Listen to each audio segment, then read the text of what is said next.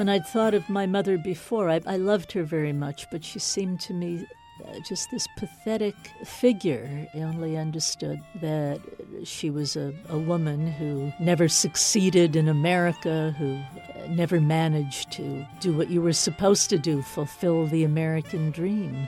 But I really wanted to look at her more closely. And I see that what she did was just, she was a superwoman, that she was not a victim, that in many ways she was really heroic.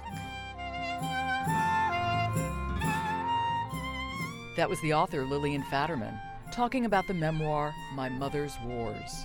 Welcome to Artworks, the program that goes behind the scenes with some of the nation's great artists to explore how art works. I'm your host, Josephine Reed.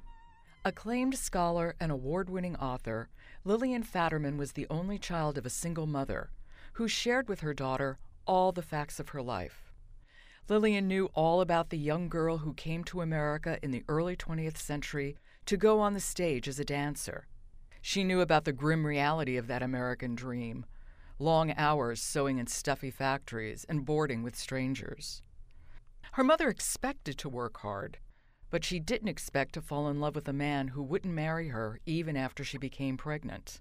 Even though Lillian knew all these facts, she never felt as though she really knew her mother. My Mother's Wars is Faderman's attempt to uncover the emotional truth of her mother's life. It's a reconstructed memoir in which Lillian Faderman goes beyond biographical facts and makes an imaginative leap into her mother's world. With striking authenticity and a keen sense of history, Lillian Faderman reflects on her mother's life as a Jewish immigrant, inhabiting the dance halls, factories, and picket lines, living through the growing hardships of the Great Depression and the rising panic when her family in Latvia finds itself in the path of Nazism's expanding reach. The story is very much an immigrant story, and Lillian Faderman begins by recounting her mother's arrival in New York City. My mother came to America as a 17-year-old in 1914. She came by herself. She had a half-sister and a brother-in-law in New York.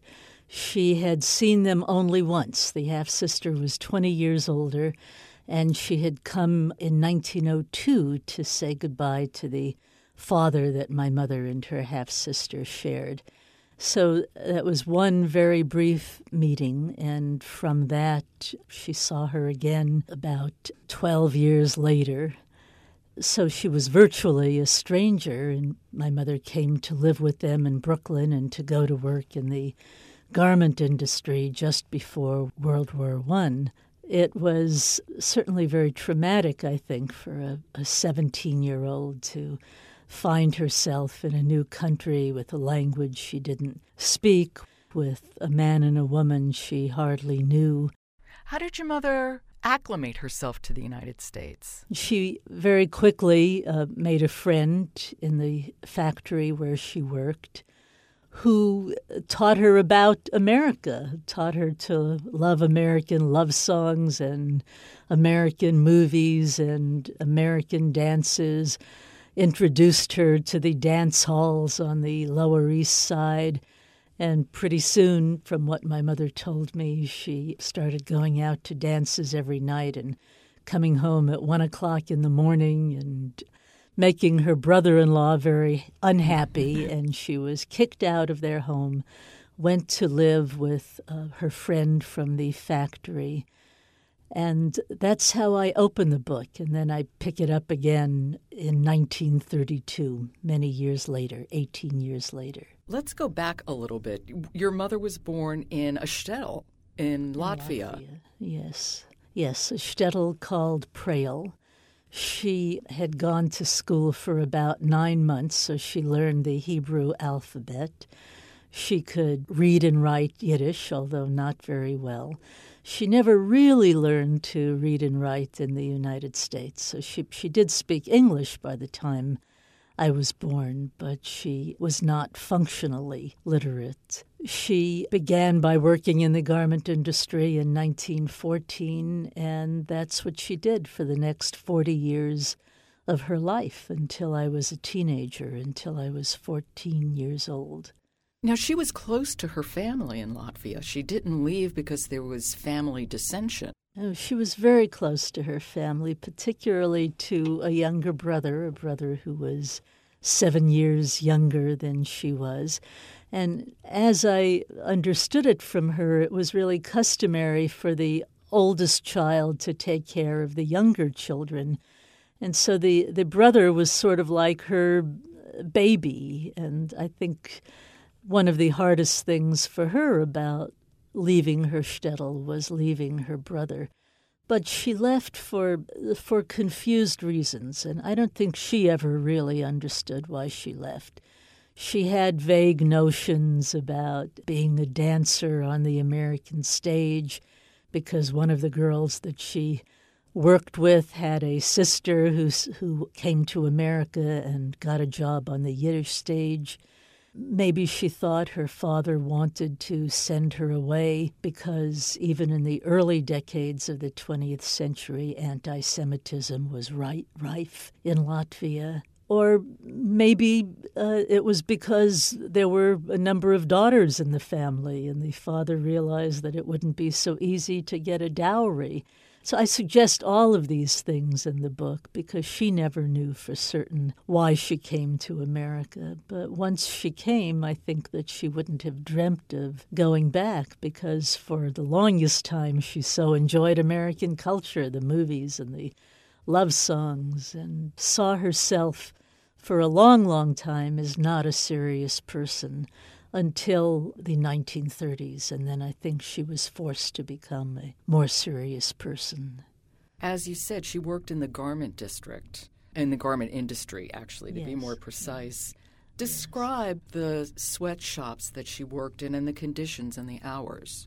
Presumably by the 1930s, those places weren't sweatshops anymore. The International Ladies Garment Workers Union had been formed, and they tried to reform working conditions, but it didn't always work that way, especially during the Depression, because people were so desperate for a job. And my mother had made what she considered a decent salary in the 1920s, and by the 30s, salaries were getting lower and lower. And I describe one incident that she told me about of workers being locked out of a shop without any notice. Before 1935, there wasn't even unemployment insurance, and so you never knew where your next meal was coming from if you lost a job. I describe a strike that she participated in, which was not at all uncommon in the 1930s because working conditions had once again become as bad as they were at the beginning of the century when there were sweatshops. And I think my mother was very anxious to become part of the protests that workers in the garment trade had finally organized in large numbers in the 1930s to protest the resurgence of these terrible working conditions that she had first come into when she came to America in 1914. Things were almost as bad in the 1930s as they had been in 1914. And she liked working with the union. As you write, there was a way in which she felt herself absolutely at home with that. Yeah, I think she was exhilarated to participate in those strikes. I think that finally she felt that she could be doing something, that she could respond to injustices that she had to face daily as a worker in the garment industry. I describe one scene in particular that she had told me about where it was sort of a high for her, almost as high as being on the dance floor, she told me, to realize that workers were together and the strike grew by hundreds and hundreds. And finally she felt she was doing something as she hadn't been able to before. Before she felt powerless, just so desperate to find a job and keep it under almost any conditions. But finally the workers fought back. Describe the living conditions. She was living in New York, in Brooklyn and the Bronx, as a single woman. What does that mean? Yeah. She lived by a missus, as it was called, which meant that she lived in a furnished room in an apartment that was usually rented by a family, and to make some money they would rent out a spare room. She had what was called kitchen privileges, which meant that she could cook if she wanted to, but that was always fraught with problems because she had to stay out of the way of the woman whose apartment it was. It was what she could afford at the time as a single woman. There was no way that she could afford an apartment on her own. And I think that was fairly common, certainly in the early decades of the 20th century.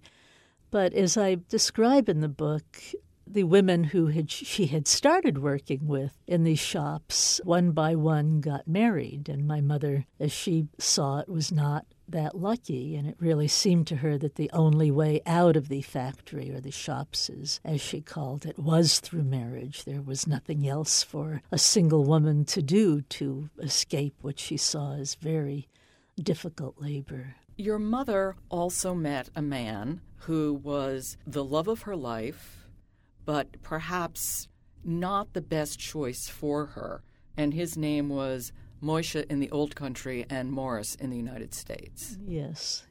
Their relationship began in 1932, and coincidentally it began the same year that Hitler was elected to the presidency of the Reich. And I tried to present two stories simultaneously in the book. One was her relationship with Moishe, who was eventually the person who became my father, though they never married. And the other story was Hitler's rise and growing anti-Semitism in Germany and then Austria. And then it spread to the rest of Europe, particularly Eastern Europe. And, of course, my mother's growing concern about her family who was left in Eastern Europe. She had a mother who was still alive at that time and a brother and two sisters. And so I trace not only the relationship that she has with Moishe as it gets more and more complicated, but also her various attempts to bring the family to the United States. And one question that interested me so much when I began this research was what Americans knew about Hitler's policy. And I found out that Americans knew a surprising amount about what was going on in Germany and then in the rest of Europe at that time.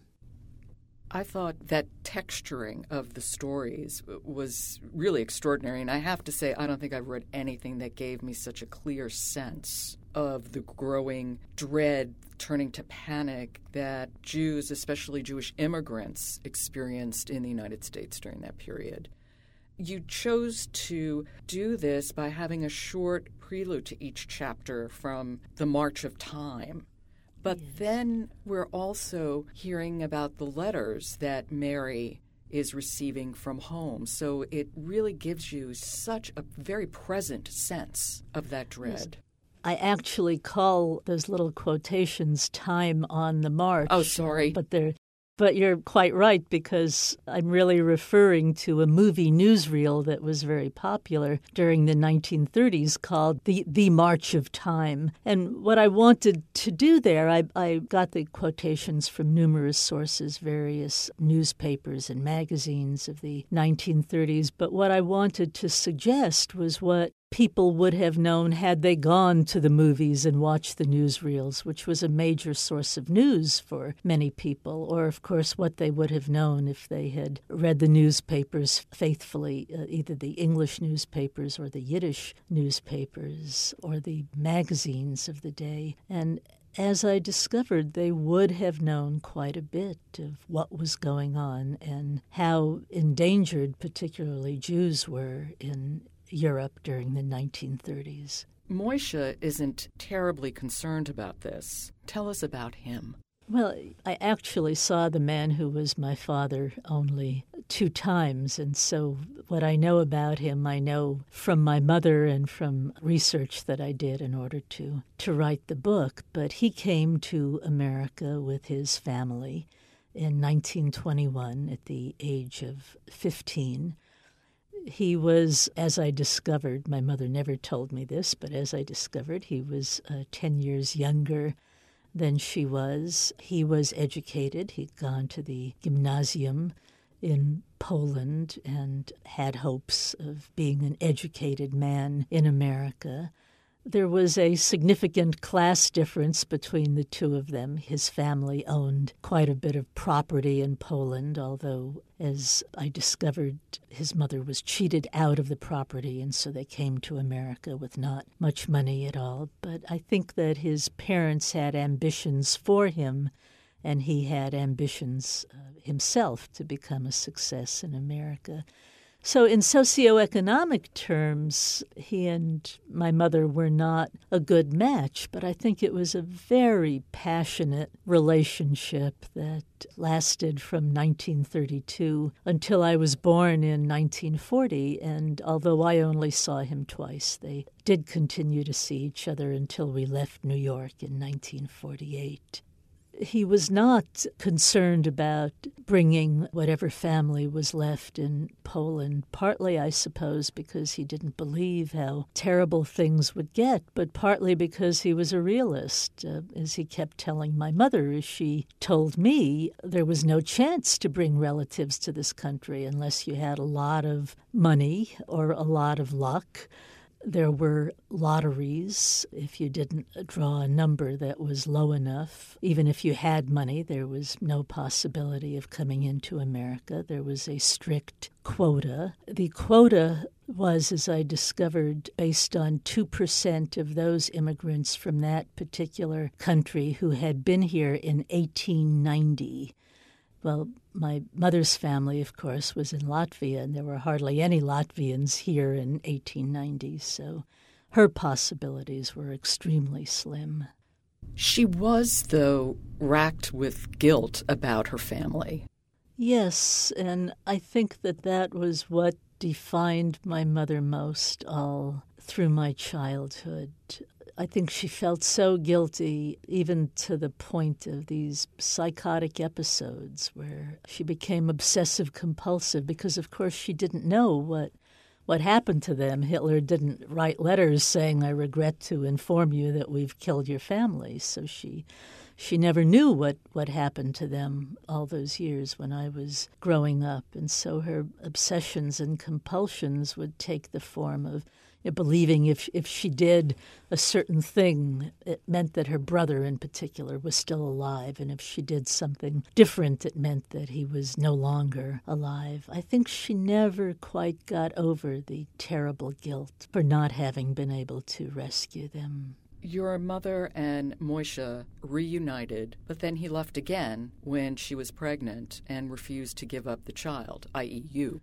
Yeah, right, yes. Yes, she had had 2 abortions in the course of their relationship at a time when abortions were illegal, and part of my research was to figure out what a woman would have done if she had to have an abortion in the 1930s, how she would have found a doctor and what that whole procedure would have been like. But he insisted on both abortions and also insisted that she have a third, but she refused to. She was already 43 years old, although Moishe never knew that she was that old. And I think she realized that terrible things would happen to her family, that she would be alone, that she couldn't depend on Moishe. And I think by then she was desperate to have a child. But writing about this has been so wonderful for me because it made me understand, I think, for the first time, how heroic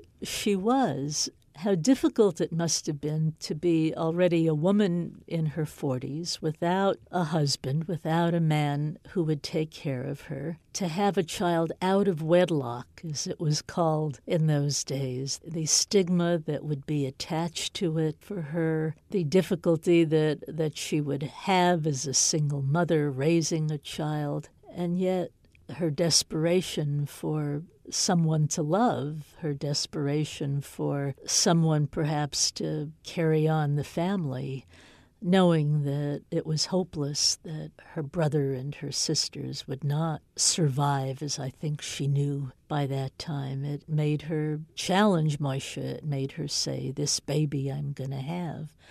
I realized that I owe her awe, and it took writing this book, I think, to come to that realization.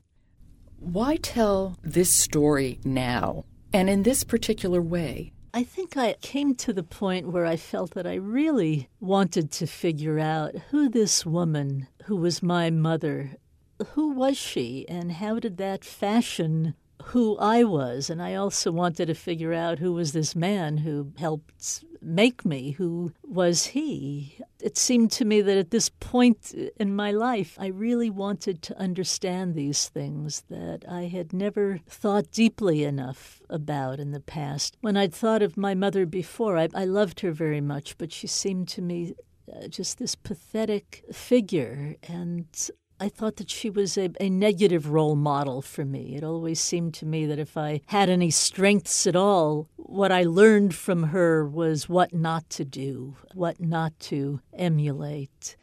But I really wanted to look at her more closely. She never really kept secrets from me, except for her age. She never told me how old she was. So I knew the facts of her life, but I felt that I didn't know her. And it suddenly felt that it was so important to figure out who this person was. And once having figured it out, I've come to see her as so heroic. And I never understood that before. I only understood that she was a woman who never succeeded in America, who never managed to do what you were supposed to do, fulfill the American dream. But I see that what she did was she was a superwoman, that she could have a child that she raised on her own, that she went to work every day, despite the fact that it was so difficult for her. We were on what was called relief in New York for about 6 months, and after that, she worked and she supported us, even during these, what I saw as psychotic episodes, her guilt over her brother and her sisters. Nevertheless, she got herself to work whenever she could, and it was so wonderful to be able to understand that about my mother, that she was not a victim, that in many ways she was really heroic. You also insert yourself into the story at times, speaking to your mother directly in very short sentences, or to the reader about the choices your mother made. Yes, I'm very much present in the book in short sentences, as you say, but I wanted to share with the reader my reflections about my mother's choices, and sometimes they're angry reflections. At one point I say, "Oh, Mama, Mama, Mama, how could you do this?" But at other points, they're reflections of awe. I really come to see, and I want to share that with the reader too, how heroic this single woman, working in the garment industry, barely knowing the language, never being comfortable as an American, how heroic she was. And so every once in a while I insert myself to express my awe towards her. You say in the afterword of the book that memories, and I'm quoting you, memories of my mother and Aunt Ray provided the emotional truth for this book. Yes. Can you talk about how you put it together? How did you fill in narrative holes? Yes, I tried to use whatever I remembered from what they told me, but of course my mother never told me what color dress she wore the first time she went out with Moishe, or how it was cut or whatever. That I had to imagine. But I think that memoirists generally do that sort of thing. What you could bring to memoir is emotional truth. You could bring the stories that you remember, things that you've been told. But to actually write memoir, or to write a book like My Mother's Wars, you have to fill in the gaps with imagination. And so I did that. From everything that I knew of her, I imagined what she might have dressed like the first time she went out on a date with Moishe. Or she had told me, for instance, that she met him in Crotona Park. I had to imagine what he looked like as he walked down the sidewalk in Crotona Park and sat on the bench where she sat. That, of course, is imagination, but what's not imagination is her telling me that's where they met and her telling me about how immediately she was so struck by this man, how beautiful he was, how taken by him she was. And so I think, like all memoirists, what I do in this book, too, is a combination of emotional truth, the stories that my mother told me and that my aunt told me, and research and my imagination of what must have gone on.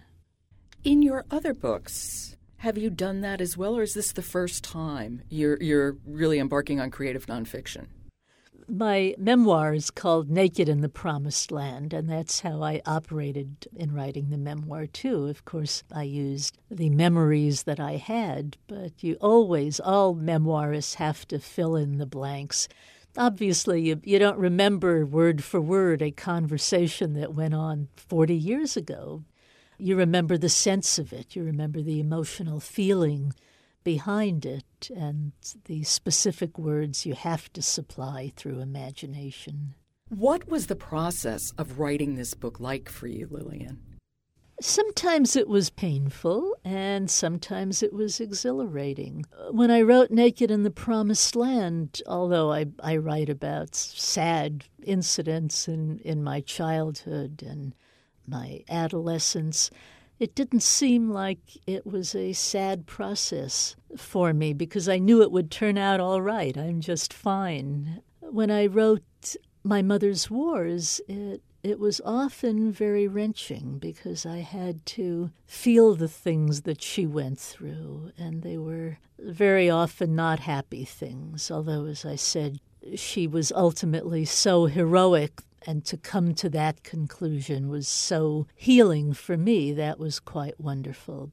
Well, Lillian Faderman, thank you very, very much. Thank you. That was author Lillian Faderman. She was talking about the memoir, My Mother's Wars. You've been listening to Artworks, produced at the National Endowment for the Arts. Adam Campy is the musical supervisor. Excerpt from On King's Highway, from the album Old Brooklyn, performed by Andy Statman, used courtesy of Sheffer Records. The Artworks podcast is posted every Thursday at arts.gov. You can subscribe to Artworks at iTunes U. Just click on the iTunes link on our podcast page. Next week, we kick off Jazz Month with a jazz master, George Wein. To find out how art works in communities across the country, keep checking the Artworks blog or follow us at NEA Arts on Twitter. For the National Endowment for the Arts, I'm Josephine Reed. Thanks for listening.